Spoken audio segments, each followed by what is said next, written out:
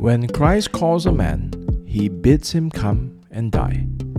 That chilling, or is it sobering, quote comes from Dietrich Bonhoeffer. And today we will learn more about the man, and more importantly, what he believes and why we must listen. Hi, my name is Terence and I'm your host for Reading and Readers, a podcast where I review Christian books for you. Today I review Bonhoeffer Speaks Today, Following Jesus at All Costs by Mark Devine, 192 pages, published by B&H Books in November 2005. It's available in Amazon Kindle for $7.99 and through Faith Life for free.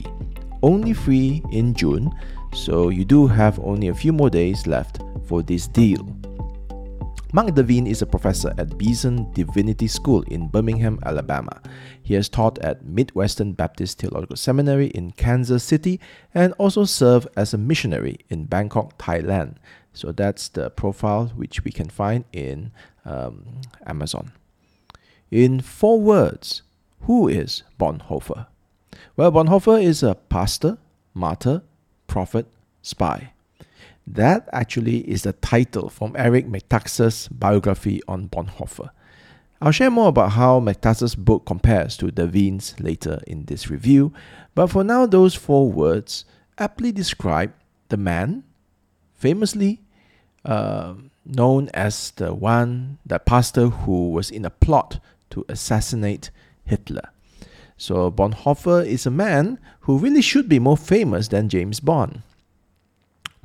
Now, hopefully that whets your appetite to know more about him, and you can read all about his life in chapter 1 of Devine's book, from his early childhood years to his untimely execution, ordered by Hitler a few weeks before World War II ended.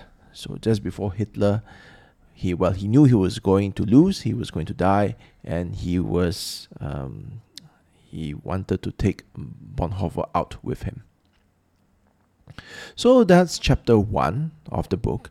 Then there are 4 other chapters. Chapter 2 is Knowing and Doing the Will of God. Chapter 3 is The Community of Believers. Chapter 4, Witness and Relevance. And chapter 5 is on freedom, suffering, and hope. The question this book answers is not who is Bonhoeffer. There are many good biographies around, and the standard in the field is Eberhard Bethges, I hope I pronounced that correctly, who was Bonhoeffer's close friend, fellow conspirator, and husband to Bonhoeffer's niece. So the book does not answer who is Bonhoeffer, rather the book answers the question, what does Bonhoeffer believe, and why does it matter for us today? So this is primarily not a narrative. The narrative is only in chapter 1, and that only serves as the explanation and testimony for Bonhoeffer's belief. A belief which Devine analyzes and calls the church, that's you and me, to listen in the remaining chapters.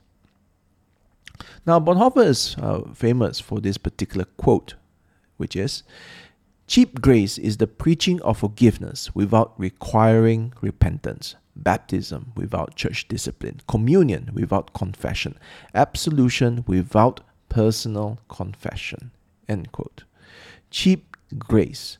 When someone says Christianity is so very easy, you don't have to do anything. I mean, it's all free, isn't it? So there's no sweat, there's no trials. It's just a smooth sailing all the way to heaven. Now, when you hear that, you should think cheap grace. That's the phrase that Bonhoeffer coined. And Bonhoeffer says that there is a cost to discipleship. And that is the title of Bonhoeffer's book, where that quote was found. The cost of discipleship. And Devine quotes this in chapter 3, The Community of Believers. In that chapter, Devine also quotes from Bonhoeffer's booklet, Creation and Fall. So let me just read a bit of Bonhoeffer's words so that you get an idea of why this guy is someone that we should all pay attention to. Let me quote, "In man, God creates his image on earth. This means that man is like the Creator in that he is free. Actually, he is free only by God's creation, by means of the Word of God. He is free for the worship of the Creator. In the language of the Bible, freedom is not something man has for himself, but something he has for others. No man is free as such, that is, in a vacuum, in the way that he may be musical, intelligent, or blind as such. Freedom is not a quality of man, nor is it an ability, a capacity, a kind of being that somehow flares up in him. Freedom is not a quality which can be revealed. It is not a possession, a presence, an object, nor is it a form of existence, but a relationship and nothing else. Being free means being free for the other. End quote. So those are very powerful words, and those words can actually make one rethink what one thinks about, in this case, freedom. So I want to just confess over here that I have not read Cost of Discipleship. I have not read Creation and Fall. But I know enough of Bonhoeffer such that when Bonhoeffer speaks, when Bonhoeffer writes, I should listen, and if whenever possible, read. So that's why I look forward to reading today's book. Now, Devine does not merely cut and paste the best bits from Bonhoeffer's writings. This is not a book of quotations. There is a significant level of analysis, of integration. Consider this, just as a taster of what to expect in the book. We know as Christians that the sixth commandment is, thou shalt not murder. Now, as I said before, pastor and theologian Bonhoeffer was in a plot to assassinate Hitler.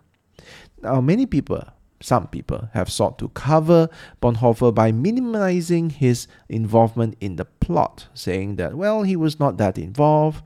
The others were more into the execution. No pun intended. The thing is that trying to cover for Bonhoeffer might have worked if not for the fact that Bonhoeffer's own words somewhat incriminate him. Devine writes, I quote, when Bonhoeffer speaks of having a clear conscience about his participation in the conspiracy to assassinate Hitler, he means something akin to the abandonment of self-justification in the matter. He means that he offers his decision to God for judgment. He means that he could no longer maintain a good conscience by attempting to keep his own hands clean while praying for the success of military and secular attempts to stop Hitler. End quote. Now, this is explosive stuff, because it would be nice if the world was just black and white and we just say that thou shalt not lie and we never lie. But what happens when Hitler asks you to betray your church members? Do you lie? How do we even think about all these things? So in this case, Bonhoeffer, pastor, theologian, he is part of a conspiracy.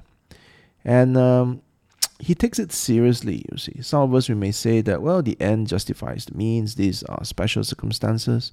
Bonhoeffer is one that lives only to follow the will of God. And he is willing to die in order to obey God.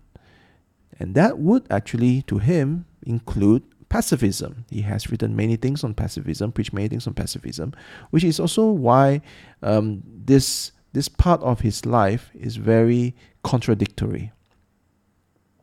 And he explores these things in his writings, and we can see some of it in what Devine writes in this book. So what does following Christ and resisting Hitler mean? How do you resist? How do you stop? What you can see is a wicked and evil government. And the reason why is that this is dangerous is this Bonhoeffer's action sanction violence as a means of solving problems, of a means of stopping maybe terrible things that the government is doing. So there is a lot of room for thought, and it's worth following through what Bonhoeffer thinks as a theologian about these things. This assassination is just one example of how everything comes together in this book. You have the dramatic background of Nazi Germany. You have the doctrinal rigor of top class from a top theologian. You have the decision to follow Christ. No turning back, no turning back. So you have all these things mixed together, and that makes the subject matter a very compelling read, because it's difficult, I think, to find all these combinations in any one person in the last, 100 years, if not a few hundred years. So Devine integrates all of them to discuss these topics. For example, church as a community. And when you talk about community, we are talking about living together under God's word. And we see Bonhoeffer did an experiment of living together under God's word. He has this underground seminary, and later on talks about community when he is doing prison ministry. And by that I mean that he is a prisoner and he is doing ministry with his fellow prisoners. So there's a lot of things here, and I would like to say also that Devine is not able to cover all the trivia, perhaps, or the interesting elements for the underground seminary, for the assassination, and so on. He is more interested in extracting the theological aspects and trying to make sense of it within the life. All right, so within the life. Now let me just quote one of what Devine writes, so you get a sense again of how he analyzes. I quote, "It is right for the Christian prisoner or missionary or exiled apostle to yearn for contact with fellow believers. The absence, not the presence, of such longings will call into question one's relationship to Christ. We were made for one another, and our relationship with Christ includes our divinely created and sustained connection to one another. It is a life-giving, mutually interdependent connection, as described in 1 Corinthians 12. For Bonhoeffer, we misunderstand the constituent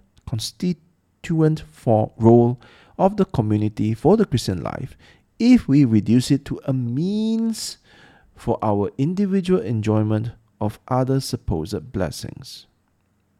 Though not simply wrong, it is a distortion to think of the church as mainly the path to the benefits of knowing Christ." End quote. So again, lots of things to think about over here, but definitely ecclesiology is something that Bonhoeffer has thought about, lived through, and what he has produced is analyzed here. And I urge you to consider reading Course of Discipleship or Life Together or any of the Bonhoeffer books, as this book, today's book, Devine's book, may actually be a starter pack for you to actually look into the other Bonhoeffer writings. Now the thing is, and this is a strange thing, evangelicals reluctantly talk about Dietrich Bonhoeffer, and I don't understand why. Sometimes when I read something, it mentions Bonhoeffer. Then that author would quickly issue a disclaimer saying that we don't believe everything that Bonhoeffer believes. Now really there's no need to say that, because nobody believes everything that anybody believes, but there seems to be an effort to distance oneself from Bonhoeffer. There was a time I remember watching a video, and R.C. Sproul was kind of commending Bonhoeffer, but at the same time issuing that same disclaimer. Bonhoeffer has doctrines that we disagree. When I came to Devine's book, I was hoping that systematic analysis of Bonhoeffer's theology, or topical analysis rather, would answer the question, why are evangelicals so careful around Bonhoeffer? Because this is a question that has been bugging me for a while. Devine writes of the disproportionate welcome Bonhoeffer has received among progressivist Christians, and oftentimes in this book, he wants to show how Bonhoeffer would have responded to those liberal doctrines. So Devine writes, I quote, Theological liberals and progressives may chafe at the exclusive claims of Christ belonging to ancient Orthodox biblical Christian witness, but Bonhoeffer did not. So there's a contrast here between the liberals, the progressives, and what Bonhoeffer actually believes. And in another part of the book, Devine writes, against sanguine and optimistic estimations of human nature so prominent within liberal and progressive theologies, Bonhoeffer took a dim view of humanity in its natural state. Again, this is a contrast from what liberals believe and what Bonhoeffer truly believed. Now, if I might say so, I come away from the book knowing what Bonhoeffer firmly believes, but still not knowing how or why the liberals and the progressives welcome Bonhoeffer, because I just don't know what they are reading. Why is it that they welcome Bonhoeffer more than evangelicals? I feel that in this book, to find the answer to that, I have to read between the lines, because when he asserts, when Devine asserts what Bonhoeffer believes, therefore liberals must have thought otherwise. But I still don't know where they're getting it, you see. I don't know how could they misinterpret, would that be the correct word? How could they misinterpret, or how could they pick and choose from Bonhoeffer that would lead liberals to see Bonhoeffer as a possible champion for their ideology or teachings? You see, the thing about this book is I wish I was led down a garden path. I mean, Devine could have given me a Bonhoeffer quote, then he would give me a liberal take on that quote, make me uneasy, make me feel very disturbed by what I'm reading. Let me wonder and question, if this is true, then imagine the consequences. Does Bonhoeffer really believe in this? And just when the tension is at its breaking point, I want Devine to just release me from my misery. Give me then another quote from Bonhoeffer that not just dismiss that liberal theology or that liberal interpretation, but give me a way to see that there is a way to resolve the tension. Okay, there's an interpretation that resolves the tension such that it clarifies both passages from Bonhoeffer. So, in short, I'm looking for drama. And to some of you who think that, well, do we really expect drama from a book on theology? And isn't drama a form of ugly showmanship when we should just appreciate the purity of the thought? I quote to you in response Dorothy Sayers, "It is the dogma that is the drama." Now, speaking of drama, a writer who understands the drama of Bonhoeffer's life is Eric Metaxas.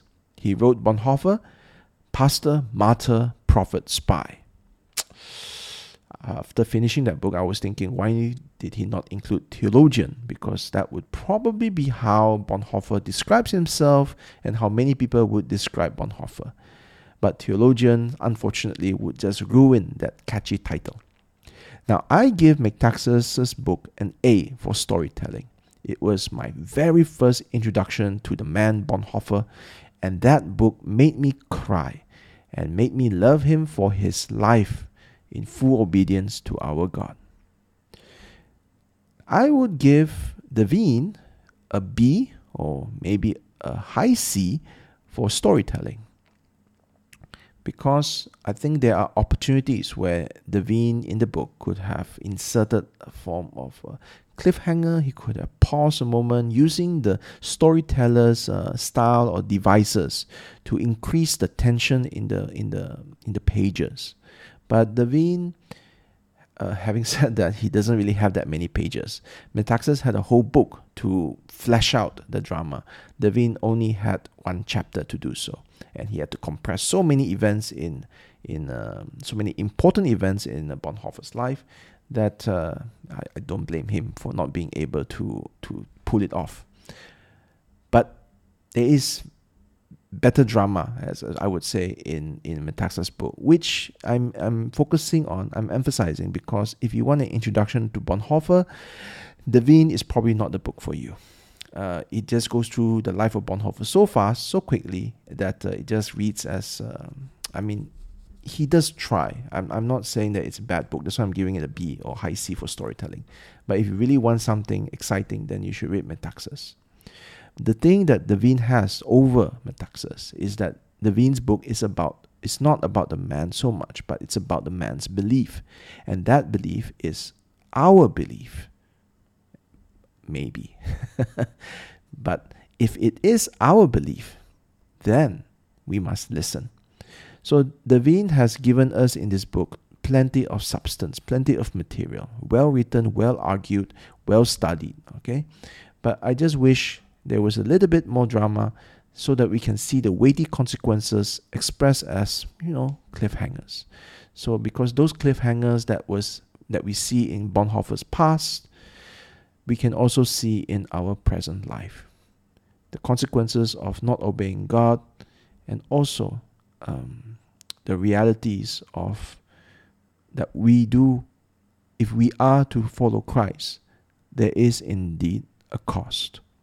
And what it means to be in the church, and for suffering, and for hope. So all these things are themes that are ever present in Bonhoeffer's life and writings, and they are ever present in ours too.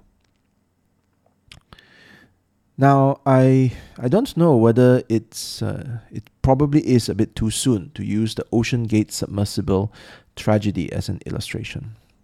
For one thing, we don't even know what was the cause of the implosion of the submersible as it went down to look at the Titanic shipwreck. But because the submersible tragedy is still so vivid, I want to do something with it, and I will draw some principles so it doesn't rely on the details of the tragedy. The tragedy, I think, is a good illustration of how one man can have a rock-solid conviction that his process work, the innovation process, that his product is safe. I mean, consider this. To prove that he was in the submersible, going down nearly 4,000 meters under the sea. He himself believed it with all, he bet his life on it. But all the talk and all the conviction and assurance and all the gestures and all that, in the end, when you face reality, it looks like it was a flawed, untested vehicle. And basically, the laws of physics just doesn't care about conviction, isn't it? Because what is right, what is true, is still true no matter what you believe. So here's the thing. If we can consider that when a man can have rock-solid conviction on a particular interpretation of the Bible, and he is sure that his teaching is safe before the eyes of the Lord, before the throne of God. And he may even be willing to go into the submersible, go into his teaching, and submerge all the way down to the depths, being tested. The thing is that, does it really work? Are you willing to join him in that trip underwater? And I would say that the story of Bonhoeffer is compelling because his life and his teaching, which integrate so well in the sense that his consistency is admirable, and his teaching was tested under unimaginable pressure. It's crazy pressure when you really look into the life of Bonhoeffer. That's why chapter 1 of this book is so important. Otherwise, everybody can talk, but Bonhoeffer is the very few who can actually walk the talk. And he compels us to follow him. Now, let me just, before I end, I want to share with you a passage that provoked much thought in me. Let me quote. Many aspiring scholars pursuing the doctorate chafed at the ministry requirement that then prevailing at Berlin and found ways to check off the ministry box as quickly and painlessly as possible. Not Bonhoeffer. Once his catechetical students outgrew the Sunday class, Bonhoeffer started a Thursday reading and discussion group in order to maintain his ministry among them. Papers on religious, historical, economic, and political subjects were presented by Bonhoeffer. They enjoyed field trips together, spending hours together during which these youth, many from Jewish families including several atheists, would speak their minds and challenge their teacher, who patiently answered their questions. Many of these students continued to correspond with Bonhoeffer across the years. Nearly all of these students would die in Hitler's war or in the concentration camps, as would their kind teacher." End quote. So how do you respond to that? All these young youths taught by Bonhoeffer, and then most of them ended up dead. There is profound sadness, yes. But these are my reflections. But is it a tragedy? Or is it a triumph? Is this the outcome that we want our Sunday school teachers to aim for? Our Sunday classes to aim for? I mean, does our Sunday classes prepare our youth, children, men and women, to die for Christ? If Bonhoeffer's teaching is such that it makes Christ's commands clear, stark, clear, and compelling, do we want more of it? We are sad at the deaths, of these students of Bonhoeffer.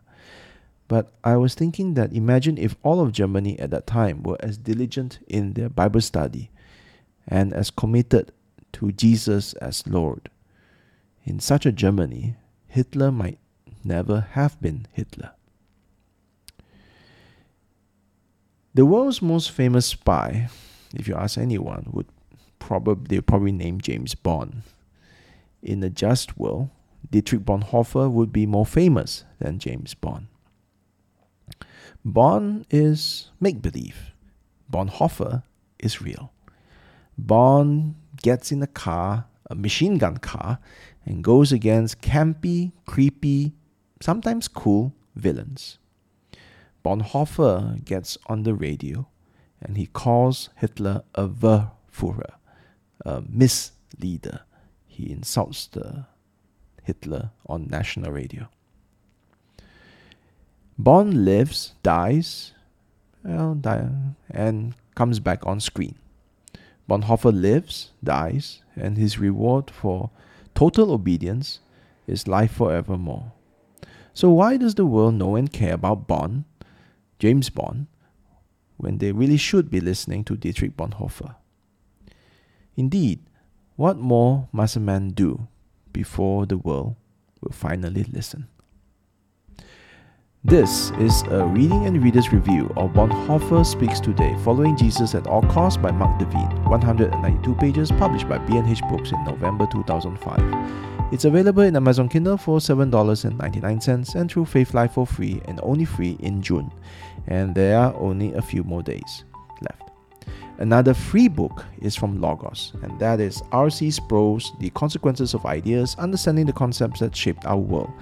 I won't be in time to release a review this month for this free book. I hope to do so next month. And wouldn't it be terrible if you heard my review and decided that I would really want to read that book, but unfortunately the deal is over. I would have to pay the full price for it. Actually, that might not be such a bad thing. Well, until next time, bye-bye.